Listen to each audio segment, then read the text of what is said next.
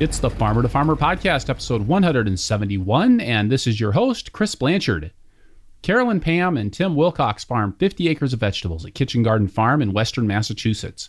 Starting with an acre of produce in 2006, Caroline and Tim have steadily expanded the farm's scale and added fire-roasted salsa and a naturally fermented sriracha to their farm's production. We discuss the value-added products and how those fit into the work and overall business of Kitchen Garden Farm since they account for a significant portion of the farm's revenue.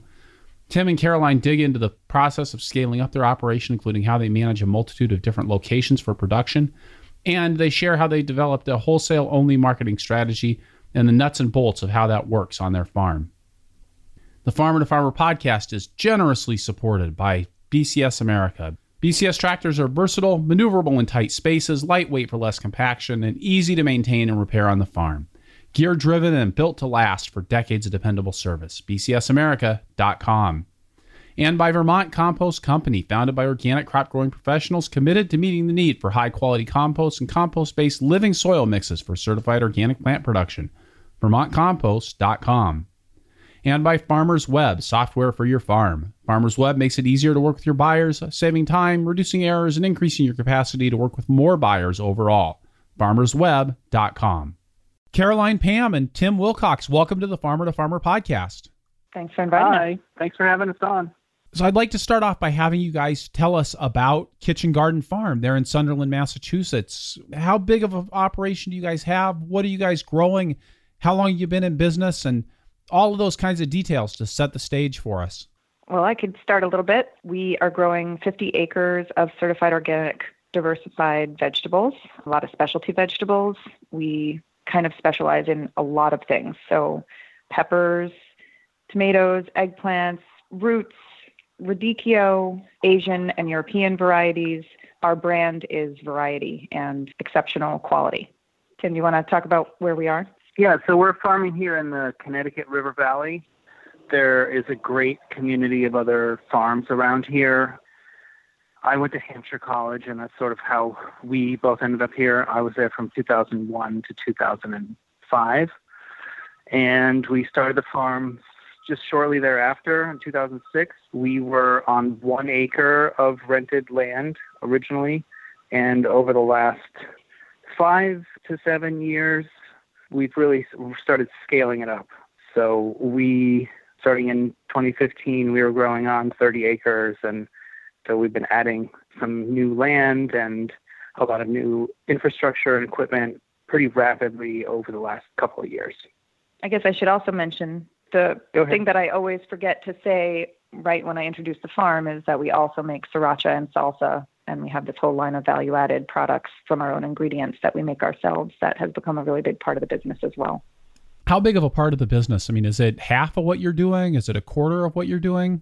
Yeah, it's about a quarter. I think it's about a quarter. Okay, so pretty darn significant. I do want to come back to that because I think there's a lot of interesting things to talk about having a value-added line, and especially on a farm of your scale. I feel like the value-added things like the salsa or the sriracha or people doing pickles or jams and jellies tend to be with smaller operations. You guys are, 50 acres of vegetables that's a lot of vegetables. And having a value-added enterprise on top of that, that's a pretty significant undertaking. Yeah, we like to work a lot. Okay.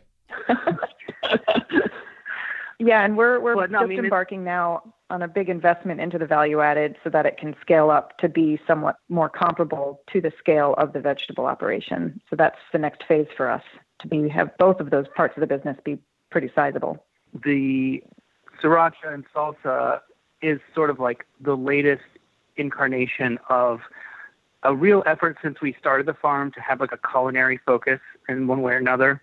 So there was a time where we were doing a lot of farmers markets, and we had rented a kitchen, and we had a kitchen staff that was making prepared foods ready to eat at farmers market. We don't do that anymore. And then we had like a CSA that was like a pre-Blue Apron kind of like recipe box thing that we were doing for a while, and we sort of scrapped that. And so like now this is like the thing that we kind of have, as we've scaled up the farm, we've sort of been able to get really good at growing a lot of things. But we can go out and bust out like a whole truckload of peppers in an afternoon, and take them up to the processing facility the next day. And we've kind of figured that out as like something that is really kind of cool and exciting.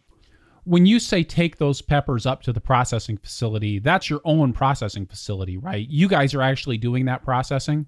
We do the processing, and hopefully by sometime this winter, it will be our own processing facility. But we currently are using a community food processing center. It's about 15 minutes away. It's called the Western Mass Food Processing Center in Greenfield. Oh, interesting. But this year, we're building our own kitchen on the farm, so this is a huge next phase for us. We've got grants lined up, loans we're closing on tomorrow, all of the plans in the works, and the contractor going to show up any day now to start demo and start construction. So that's where we're at. That's the next step. Why have you guys decided to bring that processing in-house rather than continuing to rent a facility? Well, the community food processing center that we use is a great place to get started. They have all this equipment, pretty small industrial size processing equipment like the big steam kettles that we use and the bottle filler and all this kind of stuff that we wouldn't have necessarily wanted to like buy when we were just starting out. So it's a great place to start. But working in a shared facility like that with such a seasonal product has been challenging. In order to get any sort of flexibility with the scheduling, we have to have all of our dates actually booked in January. So, if the crop is a week early, there's no way of getting an extra day, for example, because it's a pretty high demand facility. So those are the kind of challenges that we're hoping to have our own facility where we can process when the crop is ready every day, during the harvest period, because we get about 6 weeks of pepper season, and we're doing something like last year we did 19,000 pounds of hot peppers processed. So it's a short window to do a lot of stuff. Right. We've had to do crazy amounts in a given day because we only get so many days in that space. And so we've not had a dedicated kitchen team. We've been pulling our production crew off the farm to go to the kitchen, and work on the farm is not happening on those days when we're processing. And so we're looking with building our own facility to have a dedicated year-round full-time kitchen crew that is not interfering and drawing resources away from farm operations during processing time, but can be happening in tandem simultaneously and have the convenience of not having to move the peppers 20 minutes off site and gain more control and a little bit more sanity, which I'm sure it won't end up feeling that way when we have this other parallel business at full steam simultaneously, but we're just looking to streamline it. And we've recently made a big investment of a new barn and washroom on the farm, and that brought home, cooler space that we had been renting off-site, and just the amazing increased capacity and efficiency that we've gained from that investment just inspired us to want to do the same for the value-added part of the farm. Are you guys marketing these things at a farmer's market? Are they going through a CSA, or is this all going wholesale? With the exception of a small percentage of our overall sales that we do just direct on our website, it's all wholesale. We no longer do any farmers markets. We no longer have a CSA. We're a strictly wholesale farm operation at this point. So now we're entering this market with the sriracha and salsa that's sort of like the national regular mainstream food products market. It's not really being marketed through the farms per se. So we are selling to a distributor that sells to Whole Foods throughout the Boston area. We sell to a lot of stores and farm stores in our area direct, but we also ship directly to specialty food boutique shops, retailers out in San Francisco and in Minnesota and across the country. So it's sort of got a life of its own. It's not just a farm product. Yeah, it's almost like we kind of have two separate businesses that we're kind of operating simultaneously. So on the one side, we're doing 50 acres of veg wholesale, sold locally and then through distributors to sort of like a 3-hour radius around from Boston and Cape Cod to Rhode Island and Worcester, the Berkshires, and New York City.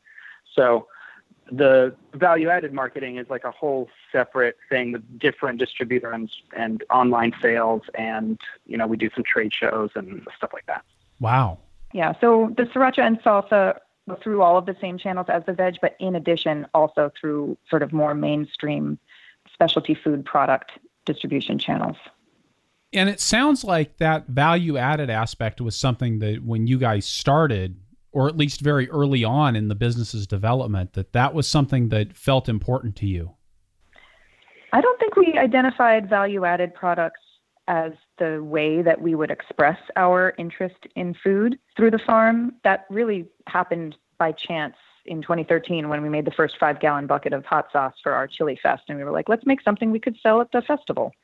But I had gone to culinary school prior to deciding to farm and had been a restaurant critic and a journalist. And I'd been very interested in food, and that's sort of what brought Tim and me together first and before we decided to pursue that through farming. Once we decided to do the farm and we're growing vegetables, we were always experimenting, like Tim was saying earlier, with ways to have food that we prepare be a part of the farm. And that we did farm dinners and lots of other ways of approaching that. So we didn't know that we wanted to have a bottled product on the shelf at Whole Foods. That was never really the specific goal. Yeah, but we've always been looking for that sort of unique sort of way that we can express our love of food and cooking with people. You know, back in the early days, we would go to farmers markets with recipes and we would talk about what their grandmother used to make, and it was awesome. But, you know, we sort of tried these various iterations to like express our culinary knowledge and skill and appetite and passion. And this is kind of like the latest thing it's the thing that stuck the most. So we're rolling with it. Do you anticipate that with the construction of a new facility specifically for doing the value-added processing that you're going to expand your product line? Yeah, that's definitely part of the goal. We have some ideas of other types of stuff that we want to do. We want to get into doing dried peppers and smoked peppers sort of in the short term, and then in the longer term, we could see doing like processed tomato products or pickles or other types of things to expand out the processing season. So currently we're processing tomatoes, tomatillos, onions for the salsa, mostly in August, and then peppers just from September 1st through the middle of October. So we're really only processing veg out of the field for like 2.5 months. But if we had, you know, a cucumber product, for example, or like a cauliflower carrot product or both, you know, we could have processing happening on 5-6 months of the year. Or pesto, you know, it could start June 1. Mm-hmm. So yes, that's definitely part of the goal. What kind of a season do you have for your fresh vegetable operation? Do you guys do a lot of season extension with that? Yeah, we're growing year round. We have several high tunnels, so we're doing greens in the winter, and we do a lot of storage routes.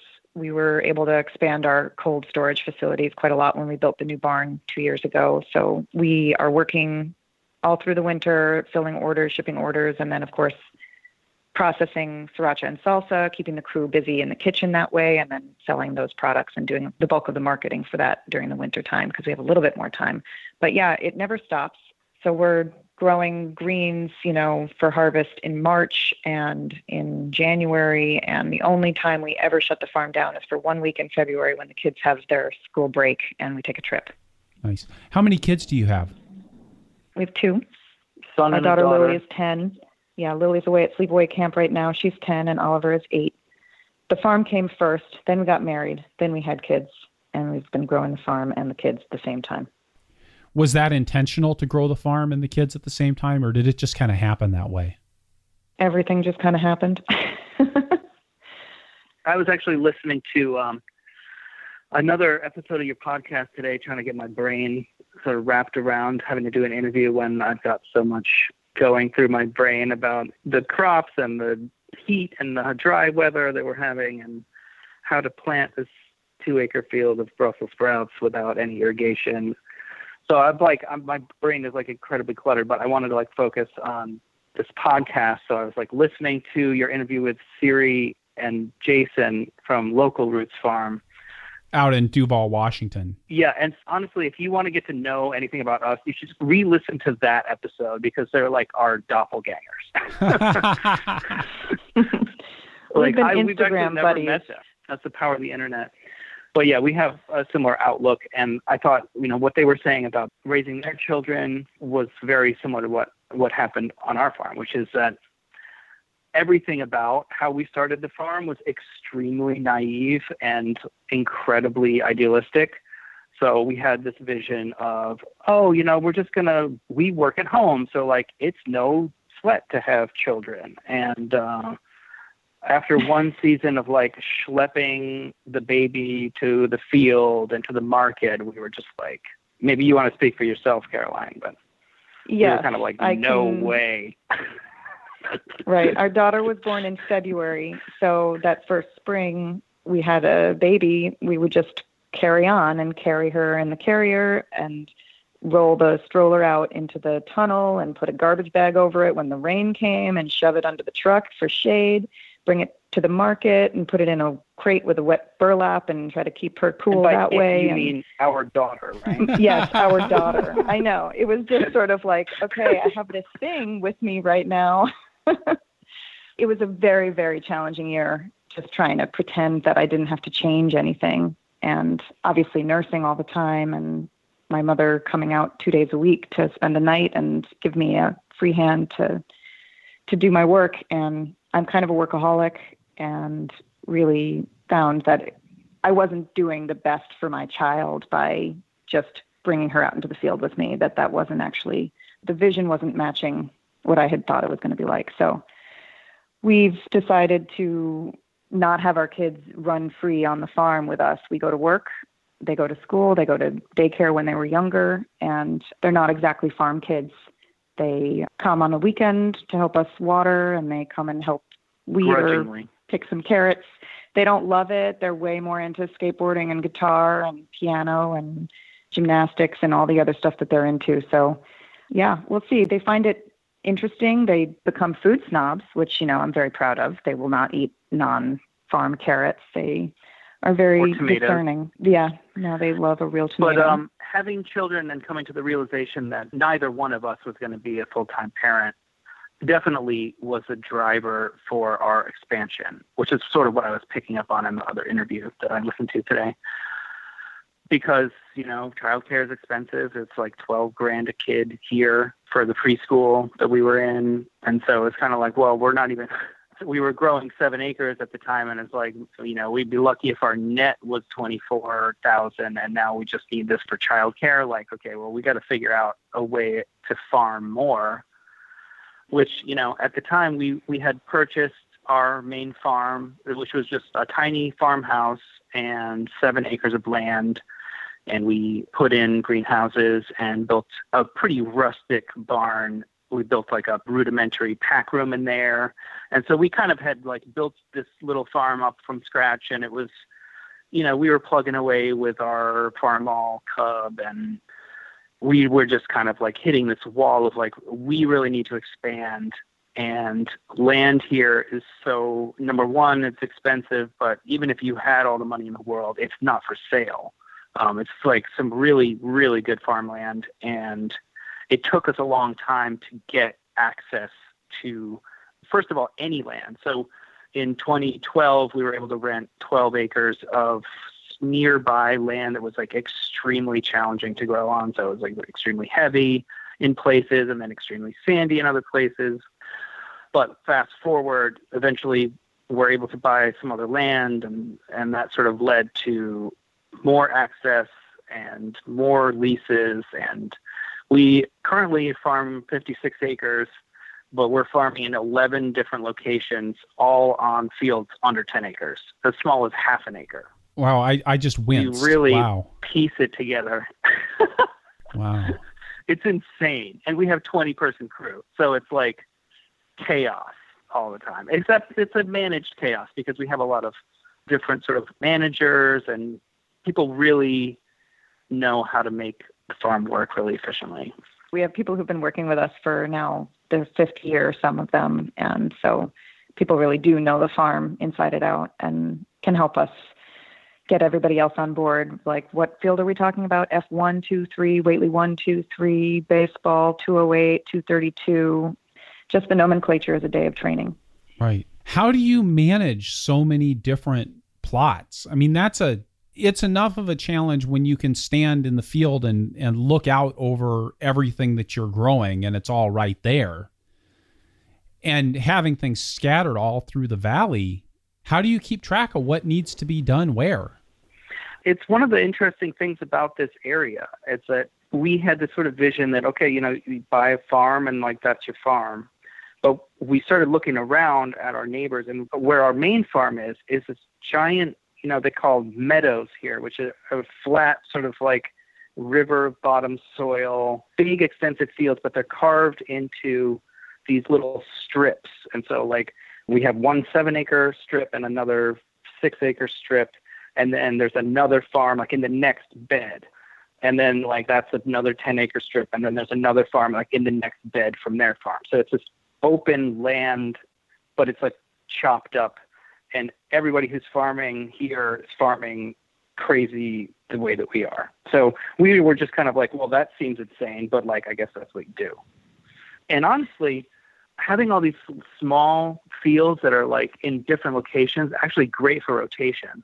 It's challenging here in the valley because there's a kale farm that grows 200 acres of kale, and they're like right next to us. You can't really rotate that well, or like, there's potatoes everywhere. So you're going to have potato beetles no matter what. But like for brassica pests in particular, we have 2 main locations that are 5 miles apart, and we try to do all our brassicas on one of the sites whenever possible, like every other year. So brassicas just end up being everywhere. But when we had only this one plot, it's much harder to do effective rotation for pests than it is if you got when it's all land, all over the place.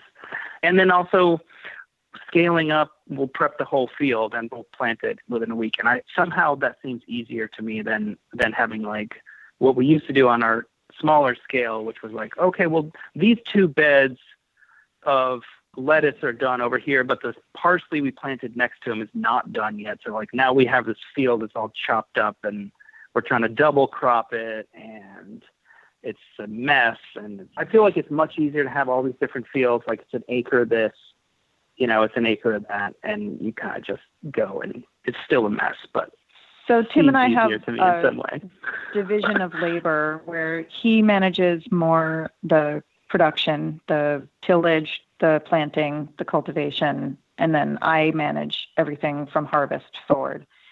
And so it's just a lot of logistics because we have all of the fields are on 2 different sides of the river. So we just have crews that are split, the Whately crew, the Sunderland crew, the home farm is what we call it. And you really hope that you don't come home from Whately and discover that you're 2 bunches short of carrots, because it's a real time suck.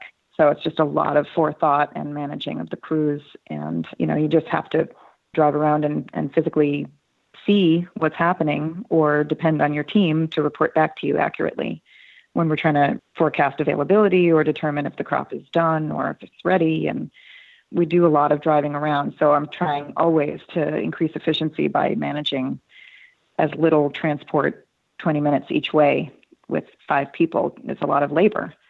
So that's definitely always on our minds.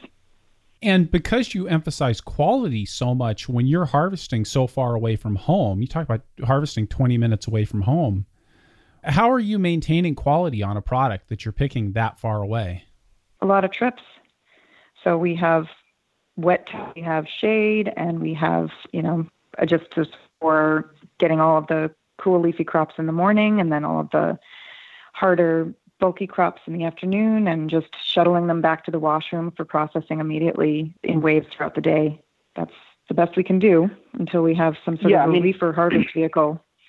Something that's unique about our farm is that we may be the largest farm that's run like a tiny farm. We just are doing the same farm that we used to do 10 years ago when we were on 2 acres with 20 people. We're all just doing more of the stuff that we used to do the exact same way, it seems like.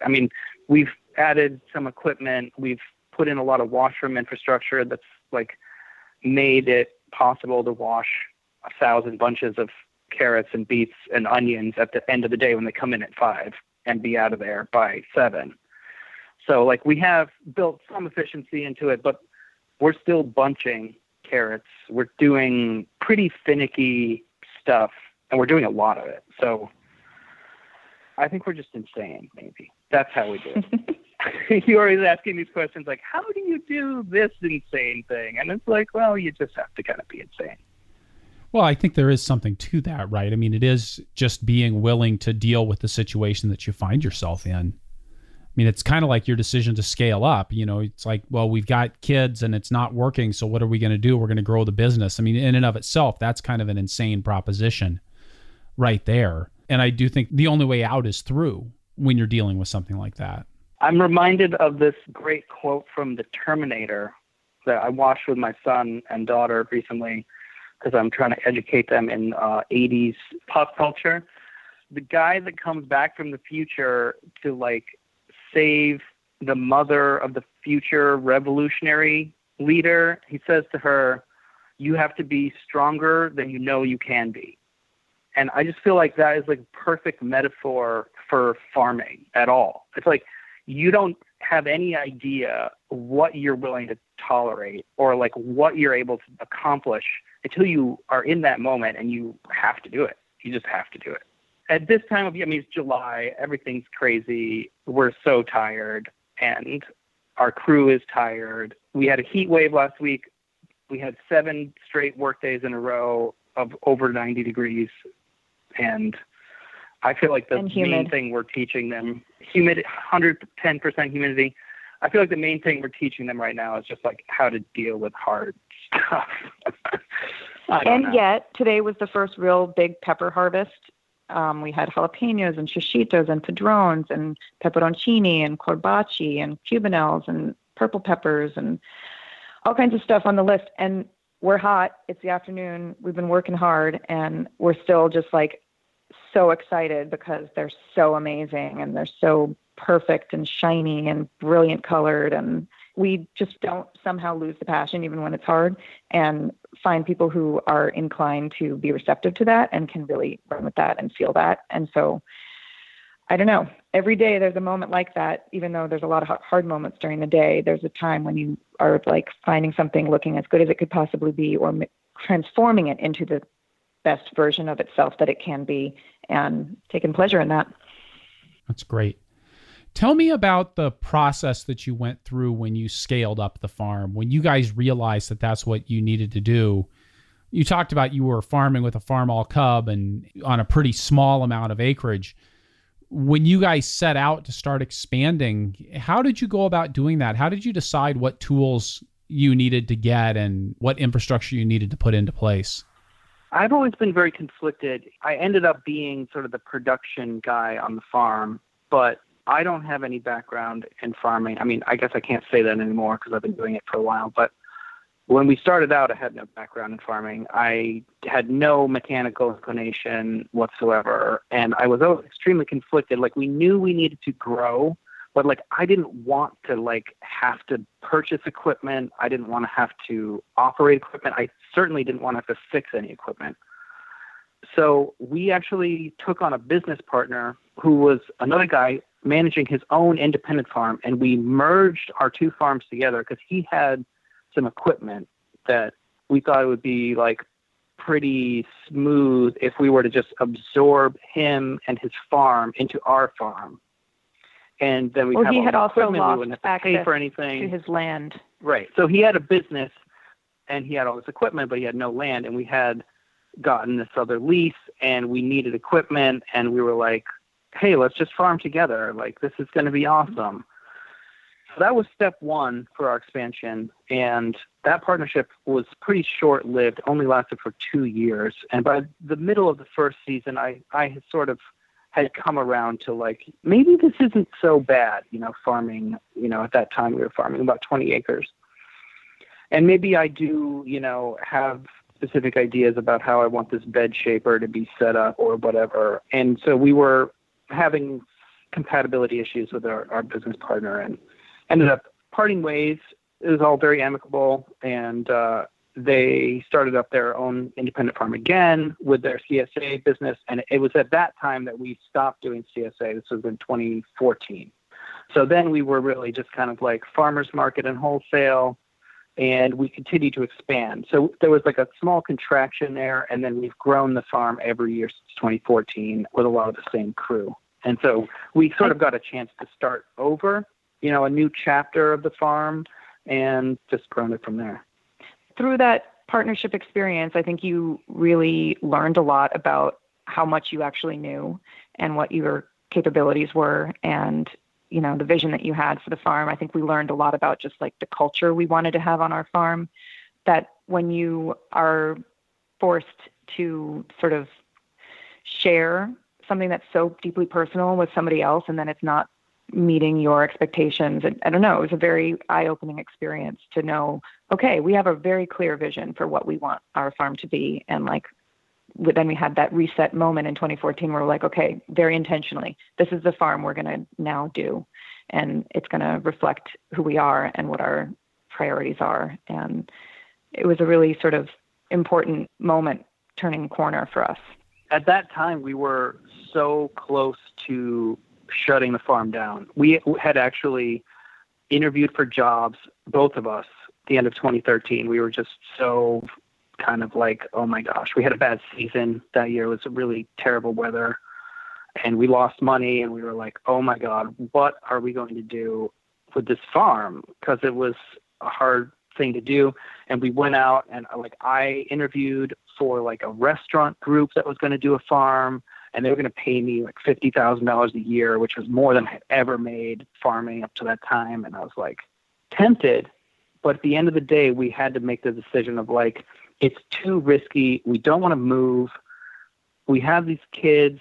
We have responsibility. We like where we live, and we've built this thing with every ounce of ourselves for the last 7 years.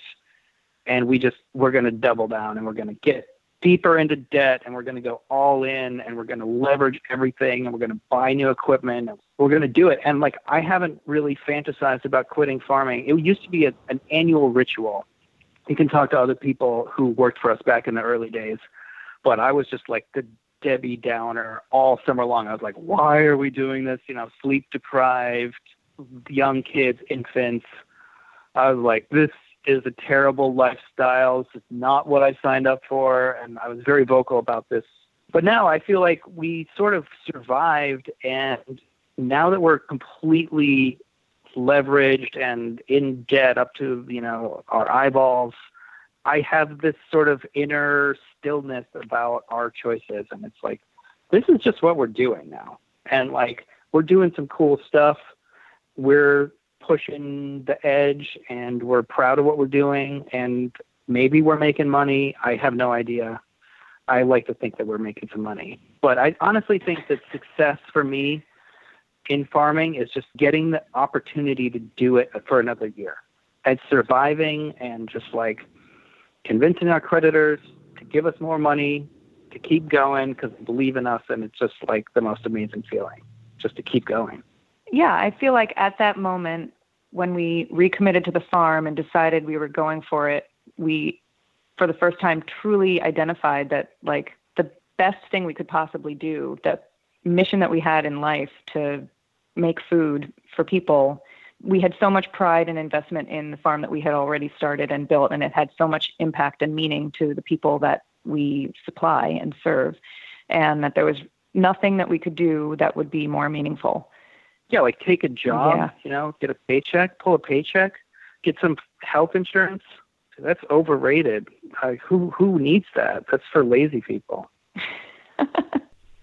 Did you look at your operation and say, this is where we're going to be in 2018, and that's how you've built it since then? What did that vision look like, and how does it compare to where you are now? I feel like we do a lot of annual analysis and planning and do a lot of multi-year forecasting, but I don't know that we've necessarily followed a straight path. I can't remember what a specific vision that we might have set forth in 2014 might have been, but I feel like the general goals are the goals that we are achieving, of just making the food that we grow available more widely, reaching markets that we weren't able to serve directly through distributors. I feel like there's a lot of meaning in the fact that the food that we're growing here in this little corner of Massachusetts it's reaching a lot of people. And I think that that's one of the goals for me.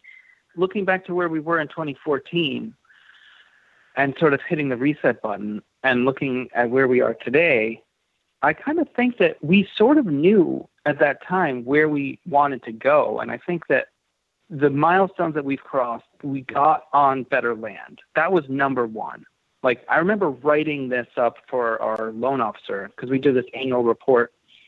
I write up this whole narrative thing about, oh, this is, the spread of enterprises, and these are the percentages, and this is the growth or contraction. And so I wrote this thing of this is what we need. We need better land. And until we get better land, we can't build better infrastructure. So we need land and infrastructure, and we've done that. And at the same time, we had decided that we were going to stop doing prepared foods and catering, which we were doing. We were doing events, catering, prepared foods at markets in 2013 and 2012 to some extent. And we scrapped that, and we were like, we're going to focus on this value-added product. And that's what we did. We did all of those things. So I kind of think that we are kind of where we thought we would be, even to the extent that last winter, or maybe it was 2 years ago, we had sort of a visioning session with our staff who was returning about we've done everything we wanted to do. Now what? Do you remember that? I do. I was just putting that together, that we had sort of laid out these goals, and then we accomplished those goals, and then we were having this conversation with them. Okay, so now what should the next phase look like? And bringing our crew into a conversation with us, you're on this team with us. What should our next set of goals be that is going to make this farm the place that we all want to be putting all of our energies into? And that was where the idea for building the kitchen at the farm came from. We had not really identified that as a specific absolute necessity because we had the facility we were working out of, but it became clear through that conversation that the energy that being the farm that grows the peppers, that makes the hot sauce, that makes the salsa, that just was such a energizer for the crew and just something that people were passionate about being a part of, and that was really a direction that we should put a lot more energy into. Great. All right. With that, I think we're going to stop here, take a quick break, get a quick word from a couple of sponsors, and then we'll be right back with Caroline Pam and Tim Wilcox from Kitchen Garden Farm in Western Massachusetts. The Farmer to Farmer podcast is supported by BCS America. BCS two-wheel tractor is the only power equipment a market gardener will need, with a PTO-driven attachments like the rototiller, the flail mower, the power harrow, the rotary plow, the snow thrower, the log splitter, and more. You name it, you can probably run it with a versatile BCS two-wheel tractor. The first time I used a rototiller way back in 1991, it was mounted to a BCS two-wheel tractor, and it spoiled me for life. When you get behind a BCS, you can tell that it's built to the same commercial standards as four-wheel farm tractors, and it has many of the same features. I've used other tillers and mowers, and I spent most of the time that I was using them thinking of how much easier it would have been with a BCS. Check out bcsamerica.com to see the full lineup of tractors and attachments, plus videos of BCS in action. Perennial support for the Farmer to Farmer podcast is provided by Vermont Compost Company, makers of Fort V and Fort Light potting mixes. What if you didn't have to worry about weak transplants and poor germination due to less than great potting soil? Or getting truly finished compost for your homemade blend? Or making sure that your employees remember to add the fertilizer charge? What if you could grow plants up until the roots filled the container without having to worry about supplying extra fertility? And what if your potting soil had your back consistently, year after year? That's what Vermont Compost potting soil can bring to you. I used Vermont Compost Fort V as a blocking mix and potting soil for over 12 years on my farm. We grew some great transplants with it. I mean really great transplants, year after year after year, without worry and with the confidence that I was truly setting my plants up for success. In something that's subject to as many variables as market farming, it's nice to have something you can count on. VermontCompost.com. All right, and we're back with Caroline Pam and Tim Wilcox from Kitchen Garden Farm in Western Massachusetts.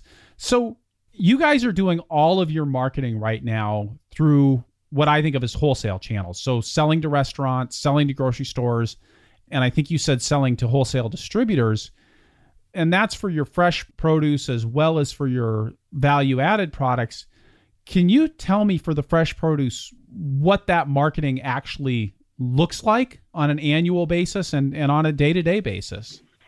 Yeah, we are working with some of the same customers that we started out delivering to when we were just a tiny 1-acre farm with a little pickup truck. And then we're also working with a lot of much bigger buyers nowadays. So we have a local route that goes out on Tuesdays and Fridays to stores and restaurants and co-ops in our, general vicinity.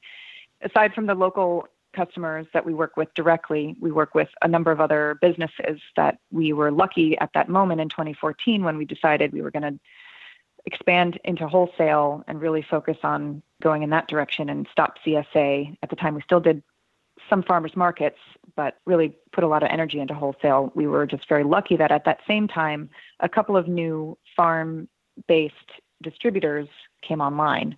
So we've been working with Myers Produce that is based in Vermont and brings a lot of product from there down into New York City and now to Boston as well. We've been working with Let Us Be Local, which is a similar serving restaurants primarily in Worcester.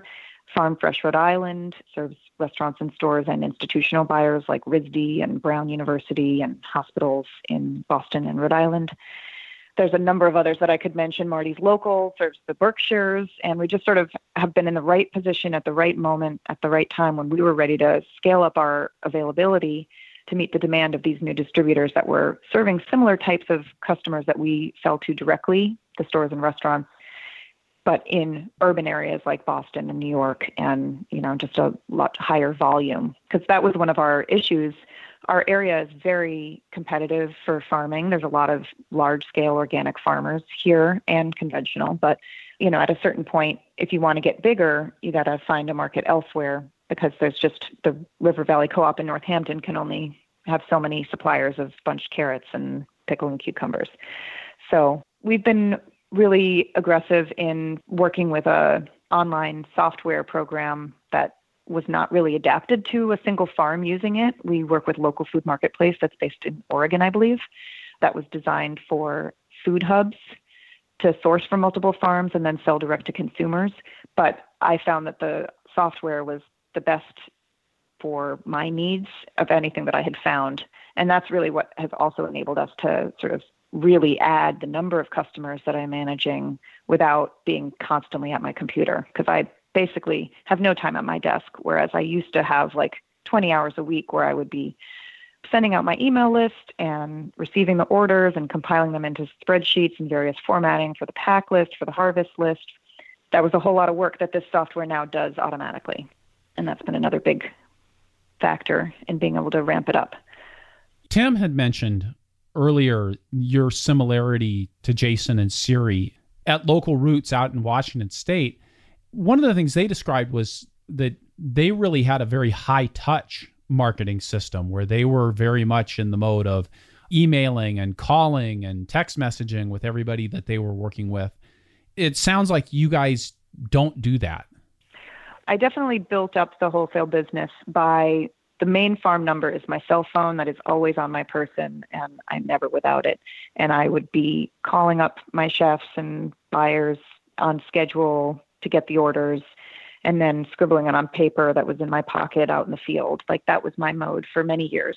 And now that we have the online ordering system, I still have a lot of communication with my buyers, but primarily the smaller direct buyers are sort of like in the habit and in the routine, and it doesn't require a lot of checking in. However, I do know what they want and I know what they like. And so if I have something that comes available that I didn't have on my list, or I end up with more tomatoes than I anticipated, I know exactly who to call. And I can, with a text in a second, get it spoken for. So I definitely have developed a lot of those direct relationships with our, chefs we've been working with for a long time. And now I have that also, but it's more of a business-to-business relationship with the distributors. There's a lot of forecasting and testing the waters. Like I have a buyer who's looking for so much cabbage. Would you have any of that? Or would you have all of that? So I'm definitely doing a lot of the constant communication with these buyers. And this is a new phase for me. I've been training a sales manager on the farm, somebody who's been working with us for a couple of years already, and was my washroom manager, which is the next position that sort of sees which customers need the various quality grades. Like the stores really need it to look perfect, whereas the chefs, maybe they could take it with floppy tops if they're not going to use the onion tops, just sort of a lot of the judgment calls. So she got trained in seeing it from that aspect with all of the insight that I had into what my specific customers' needs were that I would then communicate to her there. So now I'm training her to know all of the intricacies of what my customers would want that they didn't even tell me that they want, that I just know. So that's been an interesting experiment to see how much of that I can download onto somebody else. She's a pretty sharp cookie, but I think that the online platform, the greatest innovation was having a transparency of how much inventory we have. Because, farms are not exactly inventory-based businesses. Like, we don't actually pick anything hardly unless we already have an order for it. So the online platform really forced us in ways that seemed insane when we started, forced us to stock essentially an inventory. And that's actually allowed our buyers, big and small, to see what's available. And when something sells out, it's gone and it doesn't appear on the list anymore. So that has been tremendous efficiency gained of like not having to call people and say, oh, we got too many orders for tomatoes or whatever, because it's all just transparent and everybody can see it when they log in. Of course, there is a lot more nuance to it because I've trained a lot of my people, the customers, to tell me their wish list. So we do a lot of forecasting. I've been training my harvest manager to scope out every field and produce a number for how many bunches of Walla Walla onions do you think are remaining in this bed after we get through today's harvest? What should I be able to offer for next Friday's harvest? And that's a real skill to look at a field and come up with a number. And we've got systems in place where we have the spreadsheets with the planting schedule and the record of, how many trays of 228s were planted in that field. So theoretically, how many plants are there, and then how many per bunch. And then, there's some math to back it up. But that's too slow if you're actually trying to crop by crop consult the spreadsheet and then come up with a number through math. Like, it's a skill that I just have like built into me at this point of just like looking at a field. I think I have about 1,000 fennel that I could sell tomorrow if I needed to. So I'm trying to get my staff to be sort of able to do all of the things that I do, because I'm anticipating when we have the kitchen facility and when we're even just in construction in the near future, having my attention a little bit diverted. And it's going to be an amazing thing when I can have all of those operations happening without me being focused on them specifically on a day-to-day basis if I have to be on the production line bottling sriracha or stuff like that. So in answer to the question about the transparency of the inventory, we post a number of how many are available, and when it sells out, it sells out. However, then I also train all of my most important buyers to say, I would actually take 20 more flats of heirloom tomatoes if you had them, so that when I do stretch, because I love to stretch, and like if I can get more, I will get more, and I will make that customer happy. I know who wants it, and I don't even have to communicate again in order to send it to them. How do they do that through the online platform? I mean, if I'm ordering on Amazon, you order one of something and then you don't really have an option to say, but I would take 3 more if you got them. Yeah, there's just a little area called order notes, and they are just putting in a little note to us that we're scanning at the beginning of the day. I was only able to order 2 cases of picklers, but I would love 15, and that makes it easy for me to try and make it happen. And more often than not, we fill the order. It's kind of insane, but Caroline is very good at that kind of thing. I really love to try. I love to do as much as we can possibly do, and I really hate to disappoint a customer. So I love not having to cut orders. So that's what's really awesome about the inventory function. But I also love to be able to exceed their expectations. And so that's what I try to do through that system. It's kind of nice to have that as something that's built in, that exceeding expectations, that knowing that you can do that more often than not.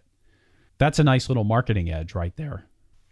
When I first started working with, say, Myers Produce or some of these other distributors, we weren't really at the scale that they were needing, but I would stretch. And, after a season of more often than not, actually getting the quantities that they were looking for, then making those winter conversations where you forecast, well, I would definitely love to continue to buy this. And like, I have buyers for more than what we did this year for this particular crop. We just sort of like tailored our planting plan to meet this kind of growing demand from these bigger distributors.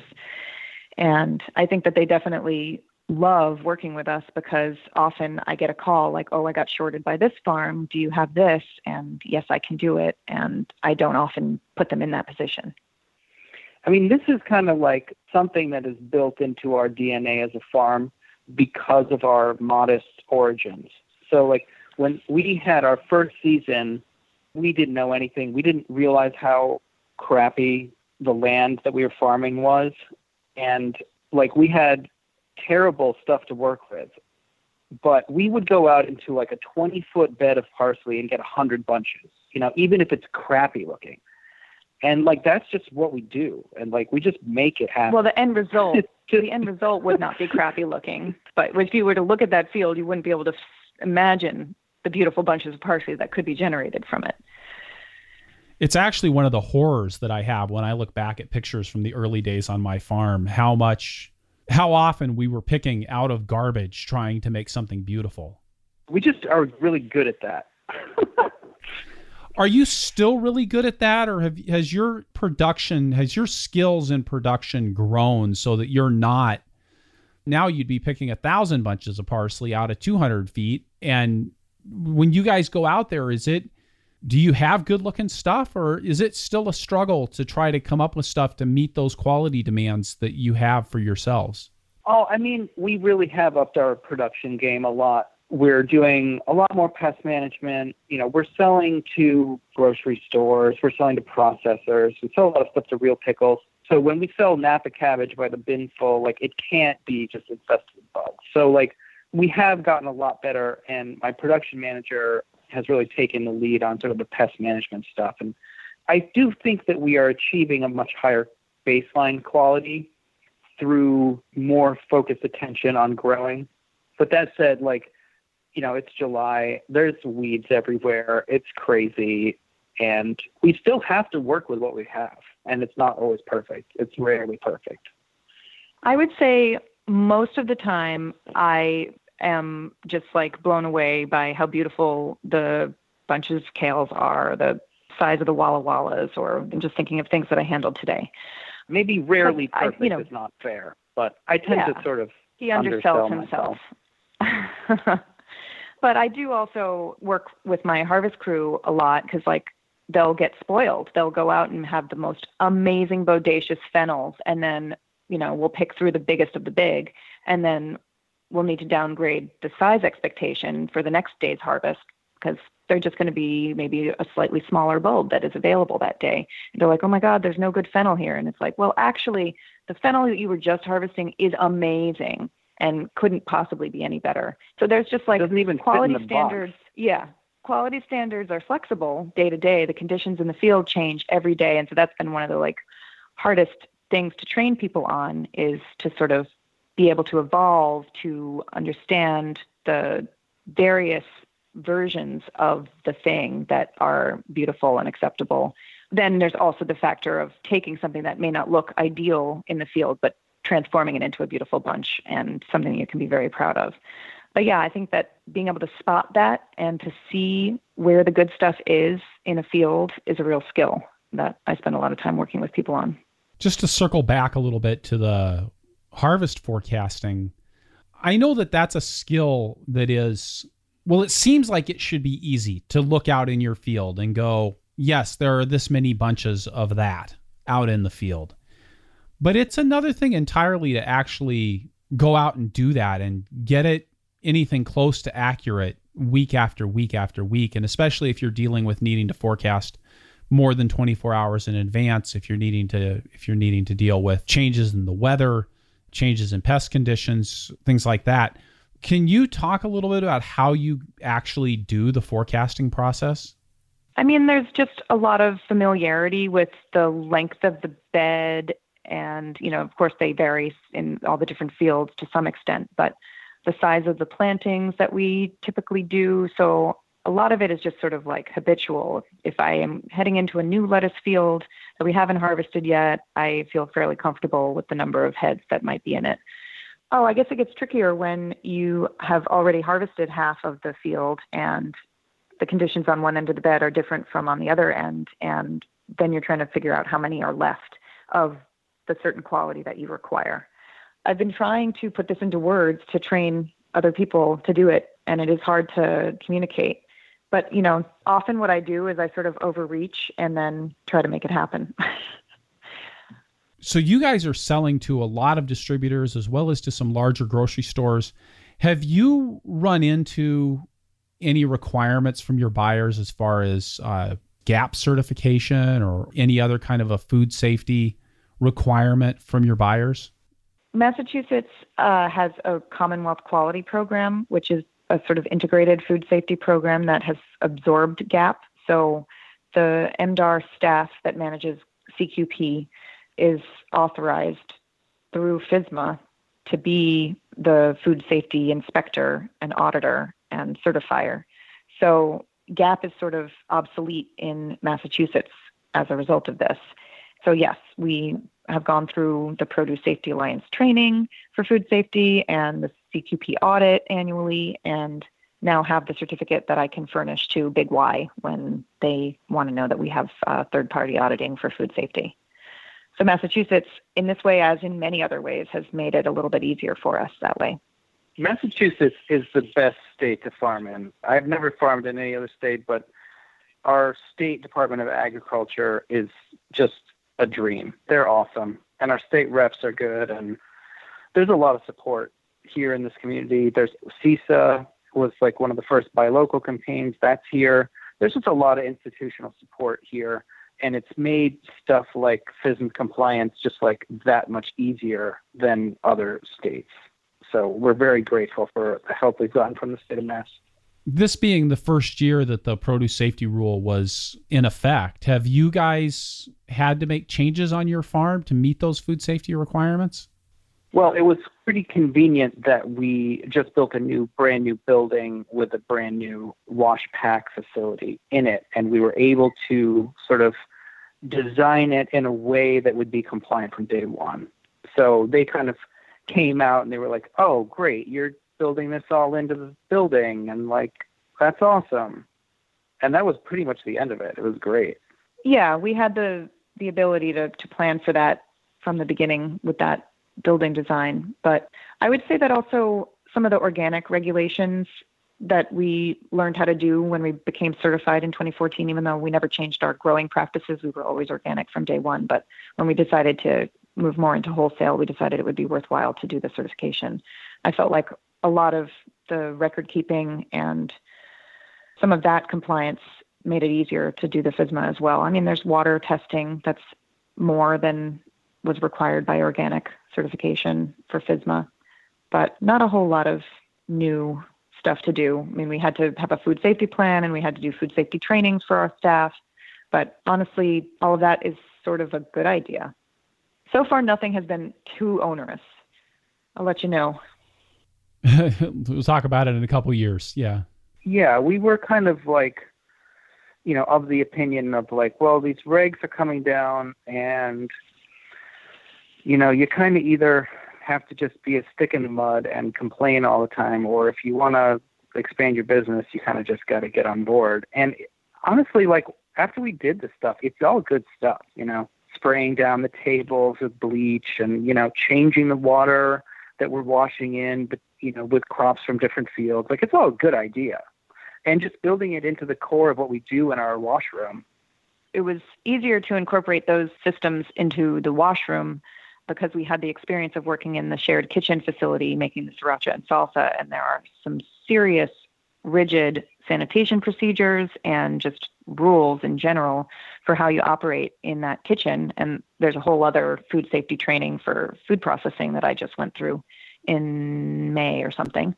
So a lot of that got drilled into us working in this, food processing environment. And then it's like, well, why wouldn't I want to do a lot of the same safety measures and cleanliness standards in my food processing area at the farm? I took as part of my professional development around food safety, because I've done a lot of work with fresh produce food safety, both on my own farm and then after I stopped farming. I took a training that was actually designed for processors rather than for fresh produce growers. And I felt like there was a lot of the procedures and the paperwork that they had and the way that things were laid out that was actually more useful than a lot of the examples that I felt like had been developed for produce growers, that actually seemed to add more value to the process of helping people say, here's what you need to actually do to get things done and to get it done the way that it's supposed to be done. Yeah, no, I mean, absolutely. That mirrors our experience of doing food processing and having to comply with an even more rigid, HACCP plan and those things that just make you more conscious of the risks, and it just makes you less likely to make mistakes. But yeah, I feel like the regs on produce, it's always kind of like trying to play catch up with people. It's like, what, you can't have like dust from the loft like falling down onto the fresh lettuce. No, you can't. But like that's your washroom, so we kind of have to like put a Band-Aid on it. Whereas like we had the experience to kind of like take that experience that we had in a clean kitchen and do, a farm sort of practical farm version in our washroom, which is pretty great timing when we were designing our washroom. And the washroom is still fairly simple in design. We've got floor drains and we've got sinks and we've got a stainless steel bagging table and a root tumbler and a rinse conveyor and another stainless table for packing out things. There's not much to it, but the materials are all compliant and it's very easy to clean. And, there's a door where the dirty produce comes in from the field and there's a door where the clean produce leaves the dock and the cooler is there in the middle. It's all very logical. People come to the farm and they're like, you designed this? And we're like, there's not much to it. It's just like an open room with some stuff and a directional flow. So to take a little bit of a pivot then, although food safety and employees kind of go hand in hand together, but you mentioned that you've had several of your employees who've been with you for quite some time. Can you talk about that a little bit?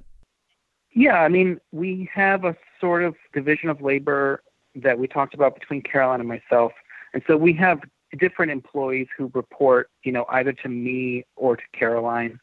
So we have essentially two teams. There's a harvest team and there's a production team. And so this year we have 5 people and myself on production, and we have something like 12 plus Caroline on the harvest team. So harvest team really includes everything from sales and packing and anything happening with harvest. So when people come to work for us, often they'll start off on the harvest crew.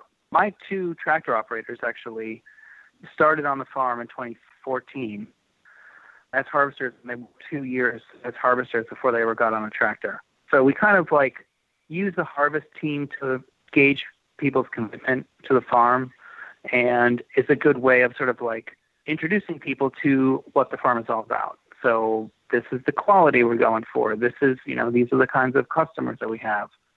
And one of the things actually I'm very proud of is that nobody on our whole farm basically had any kind of farm background. So we've trained, myself included, like I basically taught myself how to operate tractors and how to use all the equipment. And I've taught everybody who works for me how to do it. So I'm sure there's like some gaps in my knowledge and there's stuff that we're really not doing right, but I don't know because I only know what I know. And the people who work for me, with the exception of it, my production manager has really gone out of his way to educate himself sort of independently. So he's always on YouTube looking at how to fix stuff, which is like the best thing that I think has ever happened to me in my life. Having someone else who's like bringing more knowledge to the table on the farm than I'm capable of. So that's been great. We have a pretty awesome pipeline for employees in this part of Western Massachusetts because we have UMass, which has the Stockbridge School, and a sustainable agriculture program. So a lot of our employees graduate having done a little bit of book learning about farming, and then some of them have worked on, let's say, the student farm at UMass, or might have done a season at another farm. And then there's people who've studied farming at other schools like Green Mountain College or Hampshire or Wesleyan. Yeah. So we primarily hire college graduates who have had a little taste of it, who know enough that they aren't too green when they show up, that they know what they're getting into and still have an interest in learning more. But for the most part, we're teaching them just about everything. But they're very passionate. They're very smart, very competent. We rely on our team to make a lot of judgment calls, to really do a lot of problem solving, to just go out there and take work independently and work collaboratively. And there's a lot of complexity to what we're doing with managing our harvest lists and our loads coming in and the fields. And there's just a lot of logistics, and it requires a lot of thinking. So we're super psyched that we have people who are not only really competent and really passionate and eager to learn, that this has been an amazing source of employees for us. I would add to that, over the last 5 years that we've been expanding, our crew has grown with us in that every year, it seems, we create another role that we can move someone who already works for us into, to give them more sense of ownership, more responsibility, professional development, and a pay raise. We kind of see it as integral to the success of the farm to keep expanding so that we can pay our employees more, and through the process of expanding, create more roles. We're going to have a kitchen manager role, in the next year that we're going to put somebody in. It's exciting. I feel like we're creating these opportunities in real time for real people that have been with us. And it's really probably the most gratifying part of the job for me at the moment. Awesome. With that, we're going to take a quick break, get one more word from one more sponsor, and then we'll be right back with the lightning round. This lightning round is brought to you by Farmers Web, software for your farm. Farmers Web makes it easy to work with your buyers, saving you time, increasing efficiency, reducing mistakes, and streamlining order management. Farmers Web helps you manage orders from buyers who place them online, but also those that order by phone or by email. Use Farmers Web to generate a product catalog for buyers, allow buyers to view your real-time availability online, and create harvest lists and packing slips for your orders. Farmers Web helps you inform your buyers of delivery routes, pickup locations, lead times, and more while helping you keep track of special pricing and customer information. You can also download detailed financial reports. Farmers Web offers a free account type and a flat monthly fee on paid plans. You can pause, cancel, or switch plan types at any time. Check out a demo video and Farmers Web guide to working with wholesale buyers at farmersweb.com. Caroline, what's your favorite tool on the farm? I would say a scale. It's kind of silly, but when we're driving, across the bridge to another town to do harvesting, you want to make sure that you have everything you need before you drive home. And this is an innovation that I did not come up with, but we now bring scales out into the field with us to make certain that if we're trying to hit a number, we definitely hit that number and don't have to drive back again to get an extra pound. Nice. And Tim, how about you? So my favorite tool is the pump, the irrigation pump. So we have these little point wells in various fields, and so we can set up irrigation just with a small engine, 2-inch sort of irrigation pump. But we figured out that when we were farming 5 miles away and we didn't have any water there, we were like, how are we supposed to fill the transplanter? And so we came up with this idea by copying one of our neighbors, but we're able to pump out of groundwater into this tank that's in our box truck that we use to move transplants around. So we can go to any field that we have, hook up the pump to the well, pump the well water into a 250-gallon tank. It takes a minute. And then, we fill the transplanter also, quite rapidly, and you can drive it anywhere. So that was something I was pretty proud of, and I kind of think reflects the weird way that we farm. Nice. How did you guys get started in farming? I had been working as a journalist in Manhattan at the New York Observer back in 2000. 9/11 happened, and I was really interested in food, but didn't take it seriously, and finally got the push to go to culinary school. And as I was working in kitchens and cooking at home and being really inspired by food, I found myself at the farmer's market as the source for the best ingredients, and just had my eyes opened and got the bug to go have an experience working on a farm in Italy and try it out. And I also, post culinary school, worked at the farmer's market as a manager and doing chef demos. And that is how I met Tim, who had been taking time off from Hampshire and was working as a market manager. The day before I got my job, he went off to work on a farm in Italy. So we had this sort of parallel missed paths experience. And once he returned, we hit it off. That's sort of like the pre-story. That was like sort of before I actually farmed.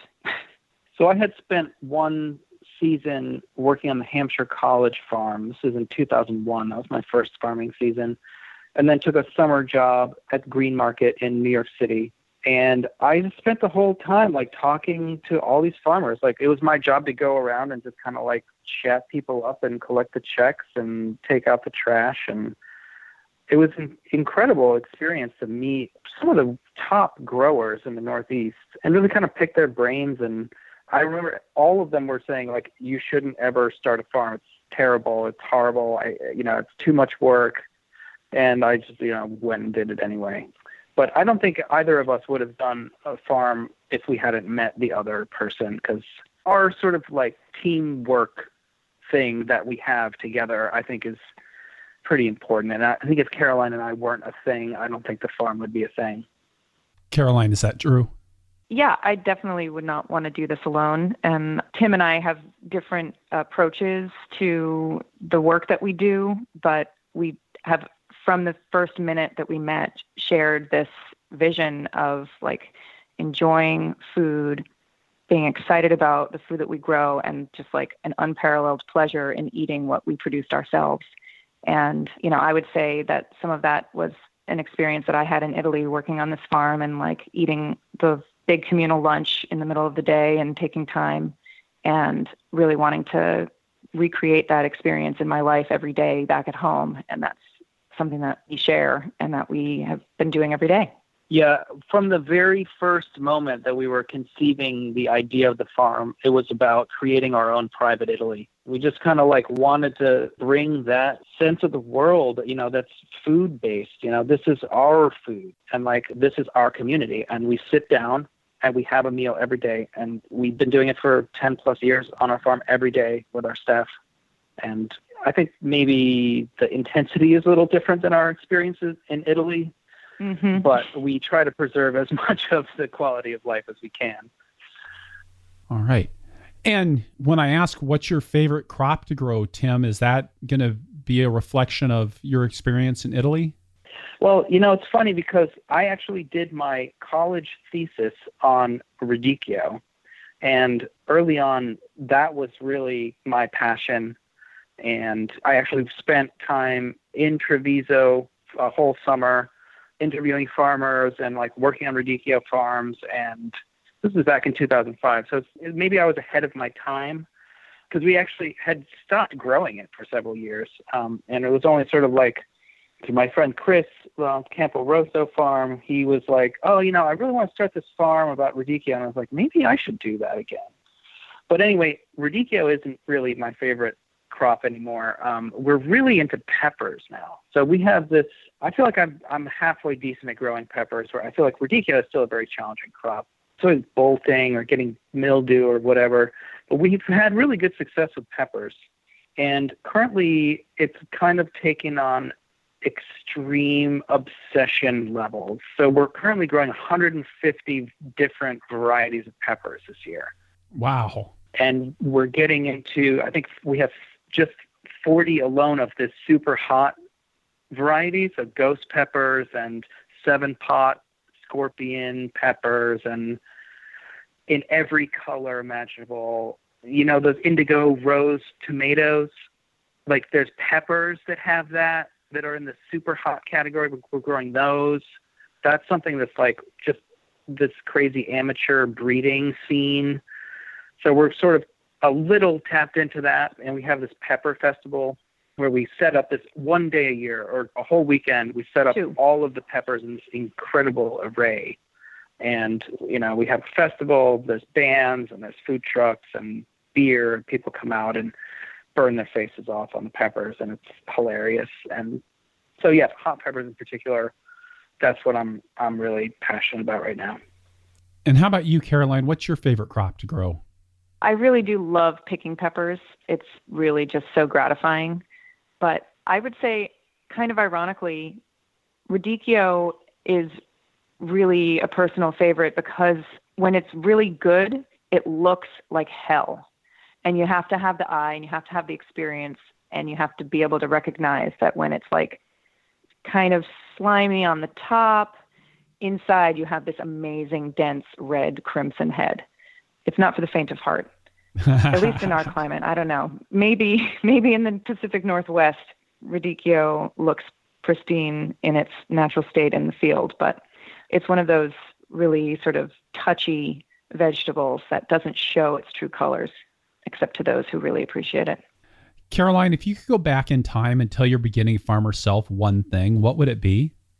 The thing that we've really had to learn the hard way over many years is the farm is a business, but the farm really, what it is for us every day is a community. It's a group of people who are just pulling for each other, looking out for each other, and enduring difficult things because we care about why, we care about the goal, we care about the product, the result, and we care about each other. And it was very personal at the beginning. I didn't really think about a farm as being more than something that me and Tim were doing and maybe our family, but it really is about so many more people than just us. And Tim, how about you? If you could go back in time and tell your beginning farmer self one thing, what would it be? I would tell my former self to borrow more money earlier. I really feel like I've seen it a million times with other farms. People are so risk averse and they're hesitant to take on debt, and their farms don't thrive if they're not well equipped and have infrastructure, and all of that stuff costs a ton of money. And I really don't think that farms are going to ultimately be sustainable if they're lacking good equipment that's reliable, infrastructure that is a sane workplace, good systems, production capacity, all this stuff. You need to spend the money up front. And the best way to do it is to borrow it, unless you have it of your own. But that's the one thing. I just wish we had invested earlier. Caroline and Tim, thank you so much for being part of the Farmer to Farmer podcast today. Thank you. Thank you, Chris. I really enjoy your program, and I think it's just a great thing. Can I just stroke your ego for a second? Go ahead. What I love about your podcast is that it's not like this is how you do things, or you're bringing people on that, have all the answers and having them tell other people how to do it the right way.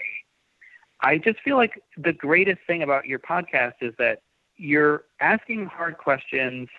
You're getting people to tell, a real story.